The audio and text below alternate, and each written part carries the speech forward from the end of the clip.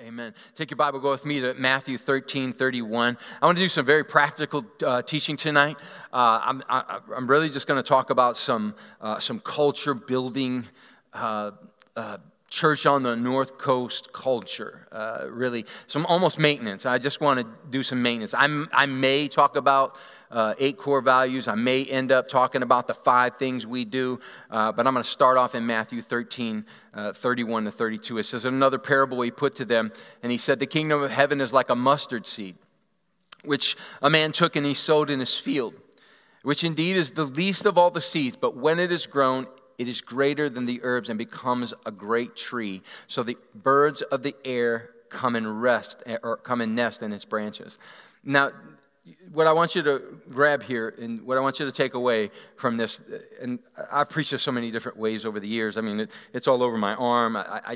This is one of my core scriptures. I mean, this is one when I read it, every time I read it, I get something different, and I love this principle. But what I want you to walk away with tonight is this one thing. I want you to understand that the small incremental seeds that you're sowing today have massive consequence for your future. I want you to see that in the scripture. That this man took a mustard seed.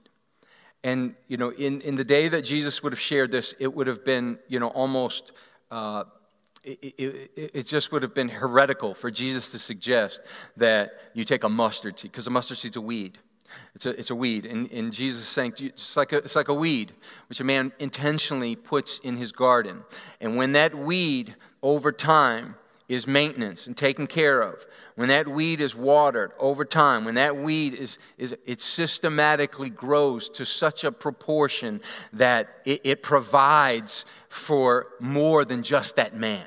It feeds his family. It feeds his generations. It provides shade. It gives rest to I call them dirty birds, and I'm a dirty bird, you know what I mean? And somebody planted a seed of the kingdom, and then I found the branches of that tree one time when I was weary and tired and needed rest, and I found that tree, and I came and I found rest in its branches. I'm a dirty bird. You're a dirty bird. And somewhere along the line, somebody sowed a seed, and the fowls of the air came. The unsaved, those who don't know Jesus, came and found rest in its branches.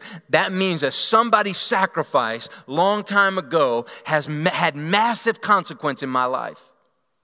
And I want you to know today that the seeds you sow today, the tiny things that you're doing today in faith, have massive consequence for your children. Massive consequence for the future of this nation. You say, well, it doesn't make that big a difference whether, I come to church or whether I stay home or whether I give or whether I don't give. Listen to me. This scripture is pointing out, it's telling you. Jesus is telling you. He's like, listen, no, don't ever underestimate the smallness of what you're doing. Don't despise the small things of faith. And I want to talk today about creating a culture that gives attention to the details. I had this, well, I didn't have it, but Precious had it, my daughter. She was a little girl. She always brought home animals. And one time, I'm sure you've had this, she brought home a fish. She brought home a goldfish. And she put it in a 1-gallon tank, and she was like, this is my fish. And I forget what the fish's name was, like Goldie or whatever. Goldie was swimming around in the fish tank on the first day. And then, about the second or third day, you notice that Goldie had pooped in her fish tank. And so there were strings of, poop just swimming around. And, she's just swimming around in an ecosystem that is defiled by her excrement, And then I said, I'm not cleaning it, So I cleaned it. Well, I cleaned it, but the next week I said, I'm not cleaning it this week. I cleaned it the next week. And then about 3 or 4 weeks later, I said, I'm not cleaning it. I don't care. I don't care if Goldie dies. I don't care. And then, so I just ignored it. And I ignored it. And before long, I would walk into the kitchen, and it was sitting, which is disgusting. It was in the kitchen, you know what I mean? Like right there where you cook your chicken nuggets and stuff, you know? And you couldn't see Goldie because it had become so disgusting in her tank, because her ecosystem had filled up with like all of that.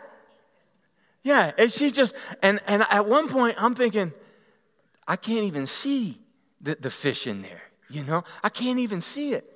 And you and I have an ecosystem that we live in. I want you to know, you and I are just like Goldie, swimming around in an ecosystem. And the difference is that, you know, you have a lot of space. And, you know, what you're swimming in determines what you manifest. And I want you to grab this. The degree or proportion of the kingdom that you operate in is a result of the ecosystem that you maintenance. Now, some of you have these really, you know, you ever see some people like Josh Cook? Man, this dude had fish tanks. What is going on over there? They want out. You know what I mean? The kids want out. Let us out. Like my boy Josh had this fish tank, and it was elaborate. You know, it had all the different colored rocks and the coral and all of it, and you know, it was an amazing ecosystem where, you know, it just, the fish thrived in that ecosystem. And I want to ask you a question. How's your ecosystem? Like how's like, if you were to assess the ecosystem of faith that you live in, do you find yourself thriving in the ecosystem of faith today? How's your home? How's your relationships? How's your ecosystem that you're swimming in? I want to share with you something I got from Craig Rochelle. And this is 4 characteristics of a thriving environment. 4 characteristics of an ecosystem that is thriving. And the first, I'll just read them all.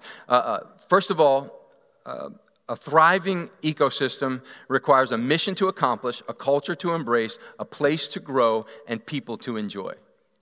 He says if you have those 4 components, and there's a few more, but if you have those 4 major components, and I'll read them again, a mission to accomplish, like in your ecosystem of life that you live in, like Goldie, do you have a mission that you're attached to? That's why 30,000 is important to you. Because what it does is it attaches you to something bigger and greater than you. And in order for you to thrive in an ecosystem, you need something. You need a mission so big that it's bigger than you and it challenges you. Do you have, in your ecosystem, do you have a mission to accomplish? Are you contributing to a mission that's massive? Ask yourself that. Number 2, do you have a culture to embrace? And I'm going to come back to this, and we'll focus here. But do you have a culture to embrace in your ecosystem? Meaning, like, are you jiving? Do you really enjoy the culture you're in, like the people, the sounds, the food, like do you have a culture that you're a part of, that's unique to you and your tribe? Do you have a culture to embrace? Do you have a place to grow?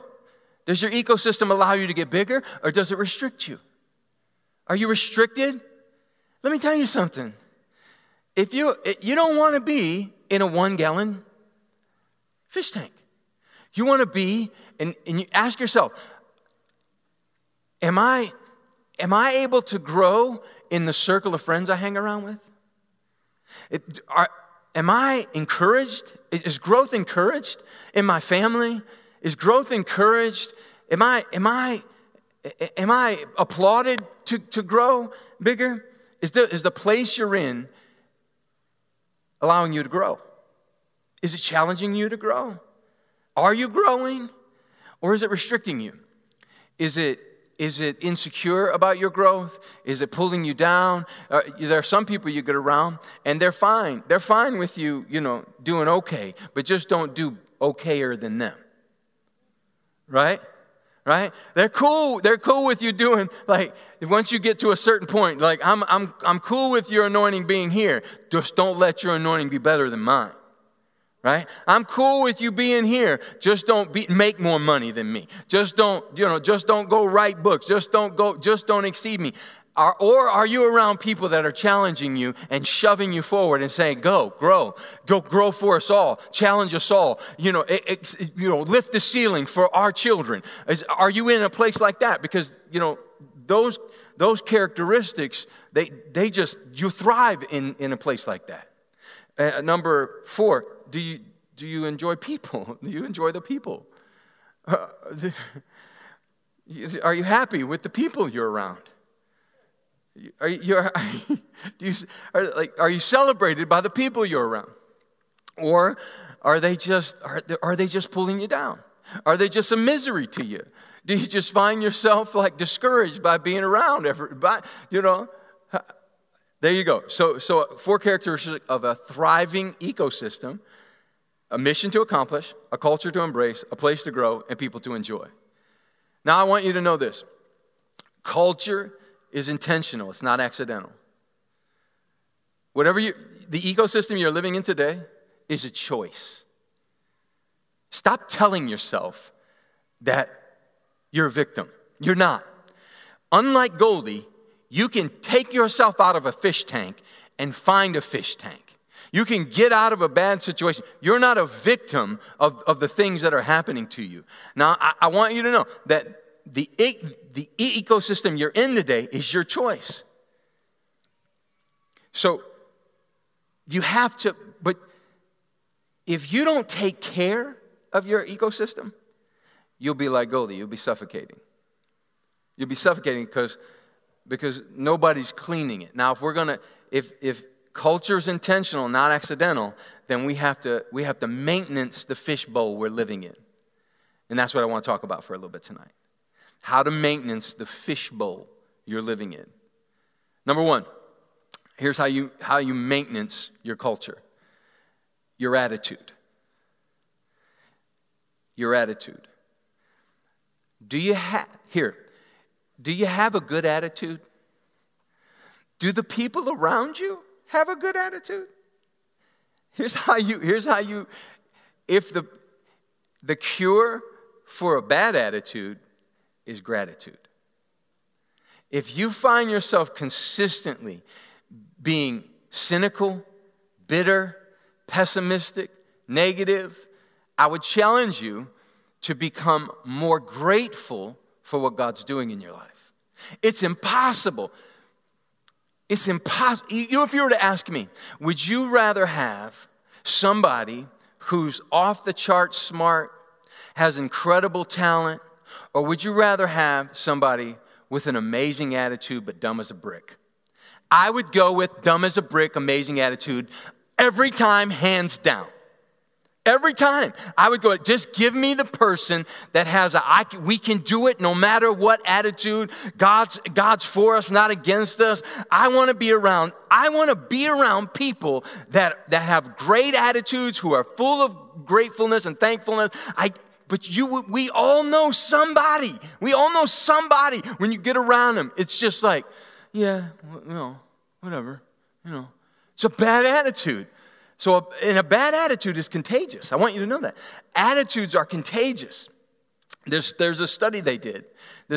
Your emotions are contagious. I want you to know that. Your emotions, literally, they are contagious. They did this study. Check this out. They did this study. They took the sweat of a guy who is getting ready to jump out of an airplane. They put like these pads underneath, and they took his sweat, which is disgusting to think about, but just follow me for a second. They took his sweat, and they put it on the table. Then they took the sweat of somebody else who was getting ready to do something, that was real fun and enjoyable, right? And they put their sweat on the table. And they asked people to smell them. This is gross, I know. But what they found when the people sniffed was when the people sniffed the sweat of the guy who's getting ready to jump out of the airplane. Remember, his emotions are contagious. When they sniffed that, they instinctively, they caught his fear. They became afraid. Suddenly, because emotions are contagious. They took these people and they put them in a room. They put people in a room. They had 2 rooms. And then they walked in a person. The room was neutral. Nobody was happy or sad. It was just like those people were in there. And then they took a person. They intentionally put him in room A. And they said, go in there and just be happy. And the guy walks in and he's just laughing and he's smiling and he's just like looking at his phone, giggling and everything. And you know what happened to the room? Everybody in the room starts to smile. Just like right now, you are all starting to smile. Everybody in the room starts to smile.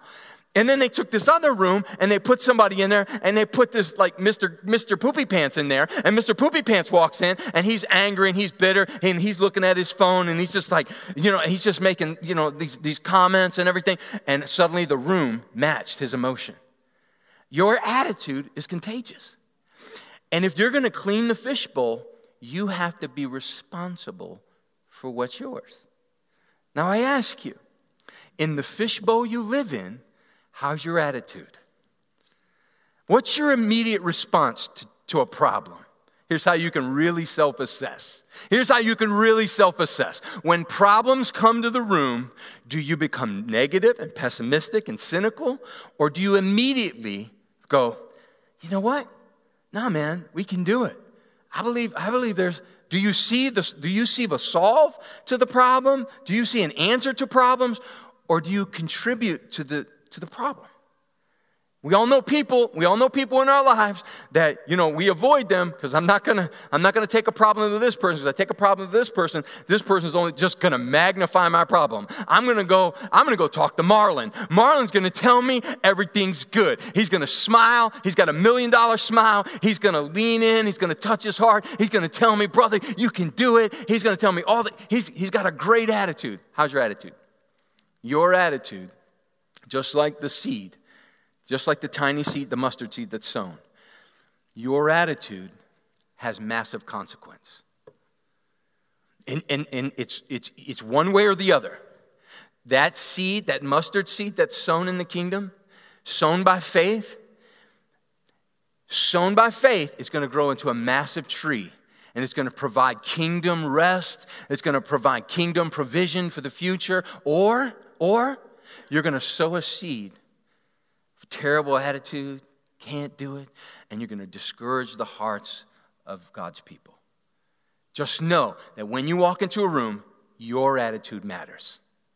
Your attitude matters. More than your coworkers, more than your other sisters and brothers, your attitude matters because you're the one God put in the room to change the attitude of the room. You're the one God put in the room to put faith in the room. You're the one God put on the job to put faith there. You're the one God put in that schoolroom to put it. You're the one that God put in the car with that person to have that conversation, to change the destiny and direction of their life. Your attitude matters. Because you are either, look here. You're either cleaning the poop from the fishbowl or you're pooping in the fishbowl. Right? You're either making it easier for people or you're making it harder. And as people of faith, we have no choice. We have to, you got to put on your kingdom pants. You got to gird and burn. You just got to gird up your loins and keep your candles burning. And even when you're discouraged and even when your heart hurts, you don't have a choice. You walk into a room and you instantly say, I'm responsible to change the direction of this room. I must bring faith into this room. Are you doing that? How's that going for you? Right? So maintenance. You got to maintenance your attitude. Number 2, body language. Body language matters.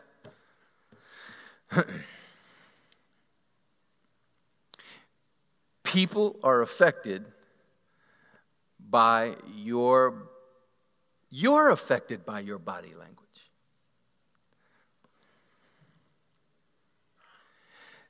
Let me spiritualize this so you'll feel better about it, right? Your kingdom posture matters. Your kingdom posture matters. Your body language it's affecting you.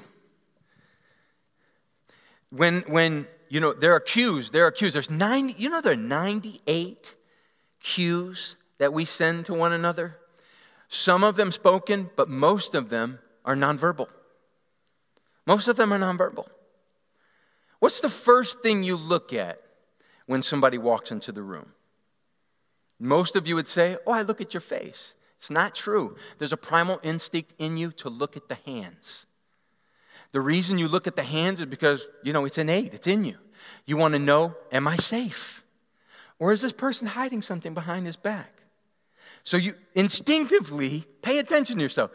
There are nonverbal cues that you send. This is why, good communicators use their hands. Because they're saying, look at me. I don't want you just to I don't want to just grab the attention with your ears. I want to grab the attention with your eyes. I'm using my hands to pull you in. Body language matters. How you sit in a seat determines whether or not you believe in what the person's saying. Some of you are shaking your head right now. That's body language. And what it does to your mind is that it either engages you or disengages you from the conversation, from what's happening in the room. And so you think about the consequence, the small mustard seed consequence of a little thing like sitting right in a room, like paying attention, like creating a heavenly posture, a kingdom posture to things that are sacred. Like, what's your kingdom posture in this earth? What are you communicating to the people around you with your body language? The body of Christ. What's your body language to the body of Christ? You're either telling the room that the kingdom is important, or you're communicating passively, this doesn't matter. I'm better than this.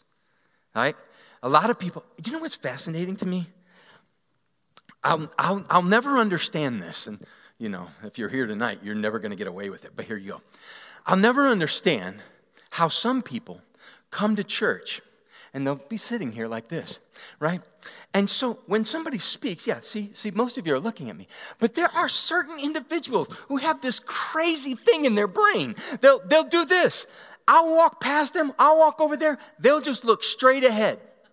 They're just looking straight ahead. And I'm like, I'm talking to you. Why are you looking at me? And what they're saying with their body language is like, I'm not interested. And I'm thinking, if you're not interested, why are you even here? You're pooping in a fishbowl when somebody needs what's happening in the room. Like you're literally destroying the kingdom in the room by your poor kingdom body language. Your body language, your posture in the kingdom matters. Your posture of faith in a room matters. Like when worship starts, your posture to worship matters to the room. The Bible says if you take a step towards God, He meets you instantly. Your posture matters. Proximity, Jesus, anyone who ever received anything from Jesus, you know what they did? They changed their body language. They took a kingdom posture. A man who was blind found himself on the road. He was like, listen, I'm blind. I can't even see. But what I will communicate with whatever is left of me is that I want what you have, Jesus. And I'm telling you, your body language to heaven in a room matters. It matters to every room you are in. Your posture of faith, your posture of positivity matters. Your posture of goodness matters. Your posture of love matters. Your posture in the kingdom, it matters. Body language matters. How's your body language? What are we communicating to our children? Right? So this is maintenance. This is kingdom maintenance. Kingdom culture. Are you creating a culture where you're fostering body language that says, I'm all in. I'm here. I want this. I need this. Number 3, engagement. Your participation is essential. A lot of us will, you see this a lot in cultures where people will just come in and they'll take from the room, right? And that's cool, like, it's good. We want people to be blessed by, heaven invading a room. But what happens is we begin to consume the kingdom and not engage the kingdom. And your engagement, what it does is it brings more of heaven into the room. My question is, are you engaged? Are you engaged in the culture of the kingdom? Like, are you actively participating in what God's doing in the room? What's your engagement like? Your participation is essential. Number 4, how to communicate with positivity. It's not, I hear this a lot. If we're gonna have a culture that raises the dead, then we're gonna have to maintain it. We're gonna have to create it, right? I hear this a lot, where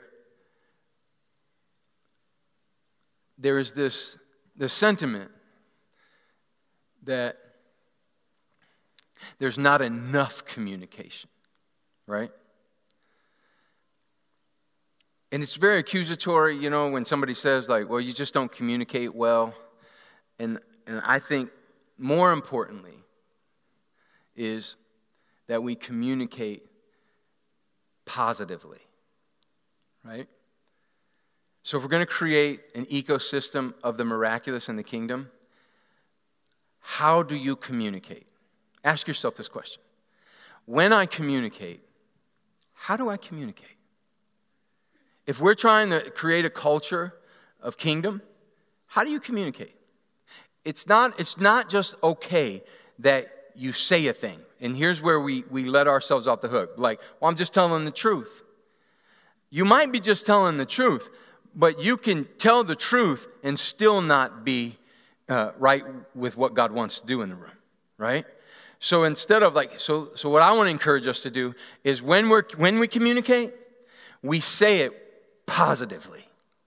There's a way to say something that's negative positively. There's a way to address a problem positively. And what I've found is that if you want to create the kingdom, a culture of the kingdom that manifests the kingdom, then you have to always communicate positively. What's your communication like? Is it cynical? Is it bitter? Is it toxic? What's your communication? How do you communicate? Ask yourself that. How do I communicate? When I communicate something that's wrong, do I communicate positively? There's a way to say a thing, and then there's a way to say a thing positively. How you say a thing matters. It's seeing things with the eye of God as opposed to the eye of the enemy. How do you see a thing? It's important that we communicate with positivity in the kingdom. Number 5, creating a safe environment allows for authenticity. Creating a safe environment allows for authenticity. It's important that we create a culture in the kingdom where we all feel safe.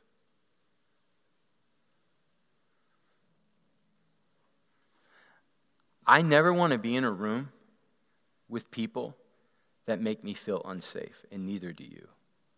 Neither do you.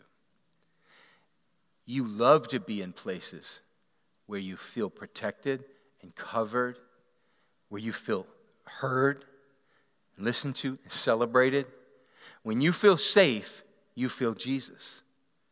There's never been a time where I've been in Jesus' presence when I didn't feel safe. And if we're going to create a kingdom culture, then it's important that I feel safe and you feel safe. Because here's what happens. Here's what happens when you don't feel safe. You know what you do when you don't feel safe? You pretend. We have stupid conversations with one another. We have level 1 conversations with one another. How are you? I'm good. How are you? How are the kids? Oh, they're good. And that's it. And it's all superficial and none of it's meaningful. None of it matters, right? But in an environment where I feel safe, I can look, you ask me how I'm doing, I can cry. I can lean into you and I can tell you, like, my day was a bucket of trash, and I'm dealing with these things, and this happened, and that happened, because I can be genuine when I feel safe. But in an environment where I don't feel safe, and I don't feel protected, and I don't feel covered, I'm not able to be who God made me to be. And you want me to be the best version of what God made. And we need you to be the best version of who God made. We can't afford for you to walk into a room and feel insecure and guarded and protected and offering us an inauthentic version of yourself. If we're not creating a room where you feel safe and our children feel safe and they have room to make mistakes, big mistakes. I mean, massive mistakes. I mean, mistakes where they bet everything and they just fail and they still feel like, man, it's okay. I'm safe here. Like, if we're not creating an environment like that, then it's not the kingdom. It's not the kingdom, because in the kingdom, here's how I know a person loves Jesus. Well, here's how I gauge the presence of Jesus on a person's life. How safe do they make me feel? And that's how you gauge it, whether you know it or not. That's how you gauge it as well. Does this person make me feel safe? Do I feel heard? Do I feel protected? Do I feel covered in their presence? And when you say yes, yes, yes to all those things, you can say, oh, that person has the presence of Jesus on their life. Because the presence of Jesus will always protect people. The presence of Jesus will always cover people. The presence of Jesus in a room will always cover the sin of multitudes in a room.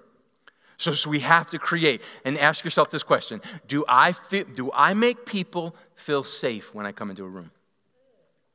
In my family, do I make people safe? Do I make my wife feel safe? Do I make my children feel safe? Do people feel safer in my presence? If they don't, then the chances are they're pretending around you. And I literally run from environments where I don't feel safe. Like if I get into a circle, I was in a circle the other day. You know, we're all just sitting around the fireplace and we're all just chatting it up, talking, and I felt completely safe in that circle. And so somebody asked me a question about what type of music I liked, and I'm like, you know what I did immediately? You know what I did? I looked around the circle like. Okay, I can tell you genuinely, because if you were to look at my playlist, you'd be like confused, like what? You got who? What? That doesn't even make sense, right? But I didn't want to be judged for saying what I was about to say, and you only feel judged in a room where you don't feel safe. So do you feel safe? Do you make others feel safe? Because in the place where they feel safe, they can be genuine, and we need you to be you. Oh, man, I need you to be the best version of you that God made. Like our fishbowl definitely needs you to be the most anointed version of you that God made. Otherwise, you're robbing our fishbowl of the contribution of heaven that could raise the dead and heal the sick and cast out the devils. Like, we need you to be you without judgment, without fear of judgment. You got to be safe. You know what this means, though? It means that, we have to stop being frustrated with people for not being where we are in our faith, or feeling insecure about ourselves when we're in rooms where we feel like they're beyond us. You hear me? Oftentimes in the Christian circles, there is this weird expectation of outsiders that come in that makes them feel uncomfortable, because they're like, I'm not there yet. And we have to be more patient with people in the process. Like, wherever they are, listen, it's cool. We just got through Halloween. I hold my breath through Halloween every year. I'm like, I remember, some of you are going to judge me right now. I don't feel very safe. But I tell you what, when I was doing Studio 7, I did this. I said, you know what would be fun? You know what would be fun, guys? I'm talking to a bunch of 18 to 25-year-olds. Like, you know what would be fun? We should have a costume party. Holy moly, did I get crucified. I thought I was going to get kicked out of the church and have my membership revoked. Literally, some of you are looking at me like, yeah, you should have been, you Satan worshiper. But I was innocently, it's like, it would be a fun time. We just hang out with one another. We're not going to do what they do. We're just going to do what we do. And had to eventually end up canceling it. And then learned a painful lesson. Like, there are certain people I don't feel safe around. And I don't ever want to be the person that makes somebody who's going to be, like what God made them to be. I don't ever want to be the person that interrupts what God's doing in their life and sows a seed of insecurity in their life and causes them to stumble or stop or quit or give up and throw in the towel and be like, this stinks. Like, you guys are judging me. Like, I don't ever want to be that person. And so my question is, like, do we make people feel safe? And if we don't, then we have to. We gotta work on that. That's a seed in the kingdom. It has massive consequence if we don't deal with it. If we don't maintenance these things, they have massive consequence. Good or bad, they have massive consequence. Number 6.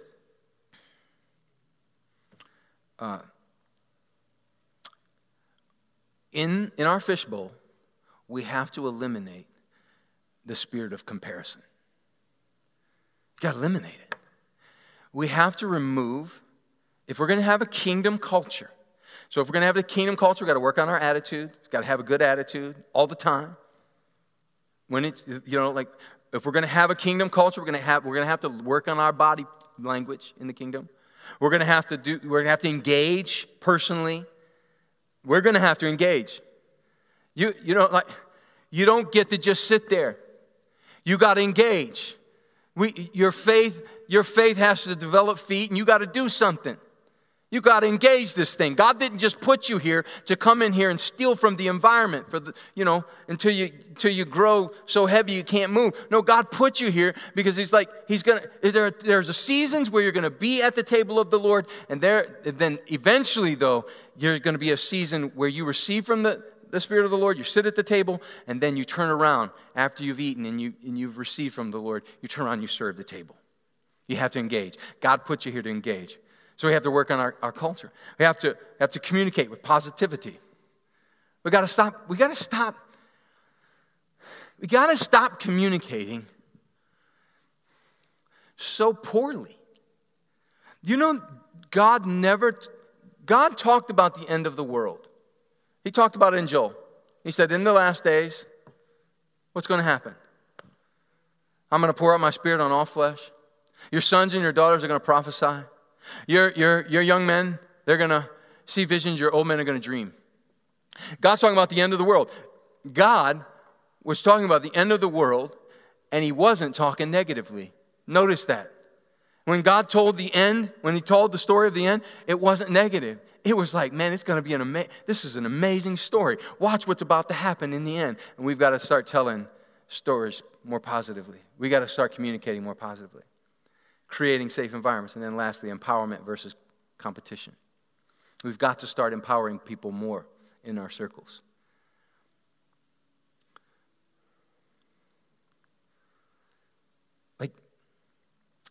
We have to start clapping more for others than we do for ourselves. Self-promotion has to end. We have to start pushing people in front of us rather than using them to pull ourselves beyond them. We have to empower people and stop competing. This idea, when you get into an environment where it's competitive, and I've never lost. Like Michael Jordan said, I have never lost. I only ran out of time. Right? I will compete. I hate losing. Everything's a competition to me. Everything. I remember once we drove to Myrtle Beach as a family. There were about 4 of us in 4 different cars. And let me tell you, it was cannonball run, Jack. We were all, Louis was in a car, I was in a car, Adrian was in a car, Creed was in a car. We were mashed to the gas, trying to get there as fast as we can. Everything's a competition. I remember one time, my wife and I, we had a group. This is terrible. We were driving. And had a bunch of kids in the car. I had a bunch of kids in my car. She had a bunch of kids. We always got a bunch of kids. And then we pulled up to the light, and we were going home. And she knew, as soon as that light turned green, she was taking off, And you know what I did? I just ran a red light. You know, I just ran.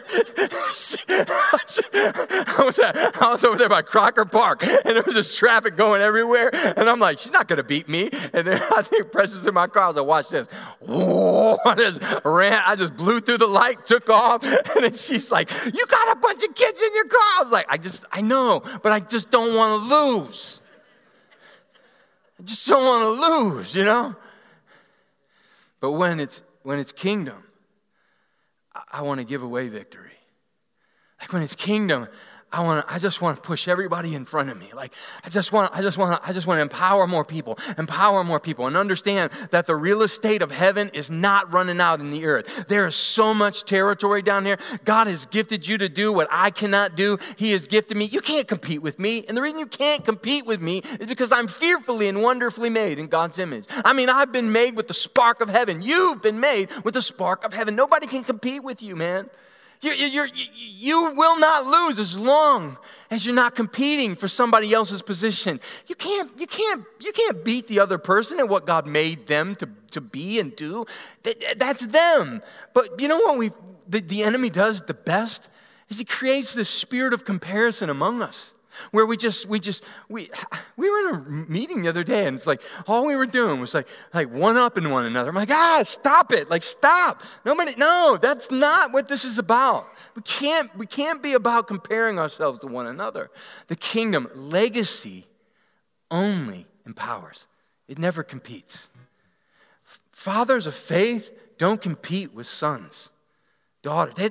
They're there to lay down their life. That's what Jesus said. I'll lay down my life for the sheep. That's what kingdom culture looks like. Real fast, I'm going to give you 8 core values of Church on the North Coast. 8 core values. People are first. Ministry is people, and that's our mission. Number 2, integrity. Be a principled person. Have integrity. Number 3, excellence. Find the line of expectation and exceed it. Number 4, growth. It's a core value of growth. The pursuit of the fullness of Christ. That's what we're after. We need to grow. Number 5, we love hard. Loving God hard makes loving our neighbor easy. Number 6, legacy. Playing for others to win. We have to play for others to win. This is our core values. Number 7, honor. Look for Jesus in everyone. And number 8, loyalty. Wear the jersey of the kingdom. Wear the jersey. It's keys and T's, man. It's keys and T's. Like, it's keys and jersey. He said, I'm going to give you the keys to the kingdom of heaven. Jesus said, I'm going to give you a robe of righteousness. Just, like, wear the jersey. Amen? Come on, let's stand up as we close tonight. I want to pray for you as we conclude this evening.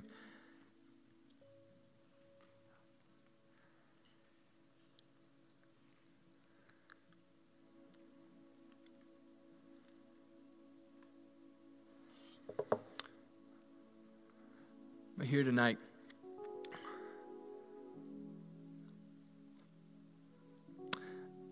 every small act of faith has enormous consequence. I pray for your faith tonight.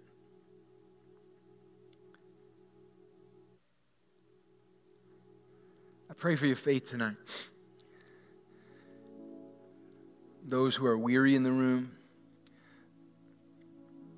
those who have been in faith for a long time, fighting the fight of faith.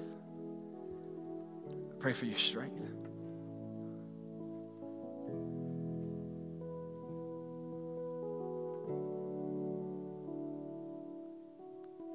I pray for an increase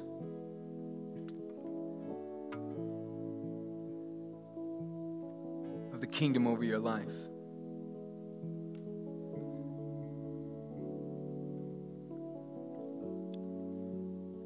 Attention to the details.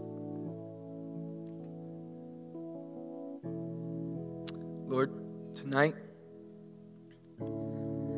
make us conscious of the culture we're creating.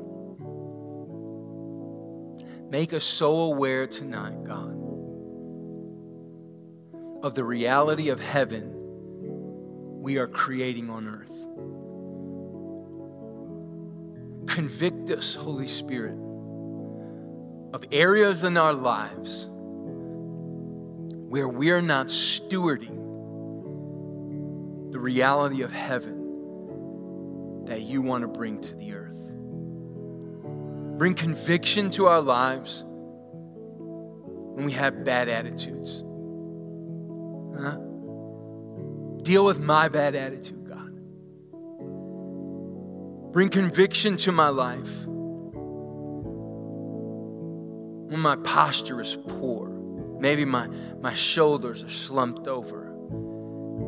I'm not really believing the best of myself. Bring conviction, awareness of the promise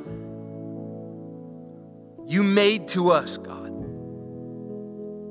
Declare it again in our ears when our posture is poor.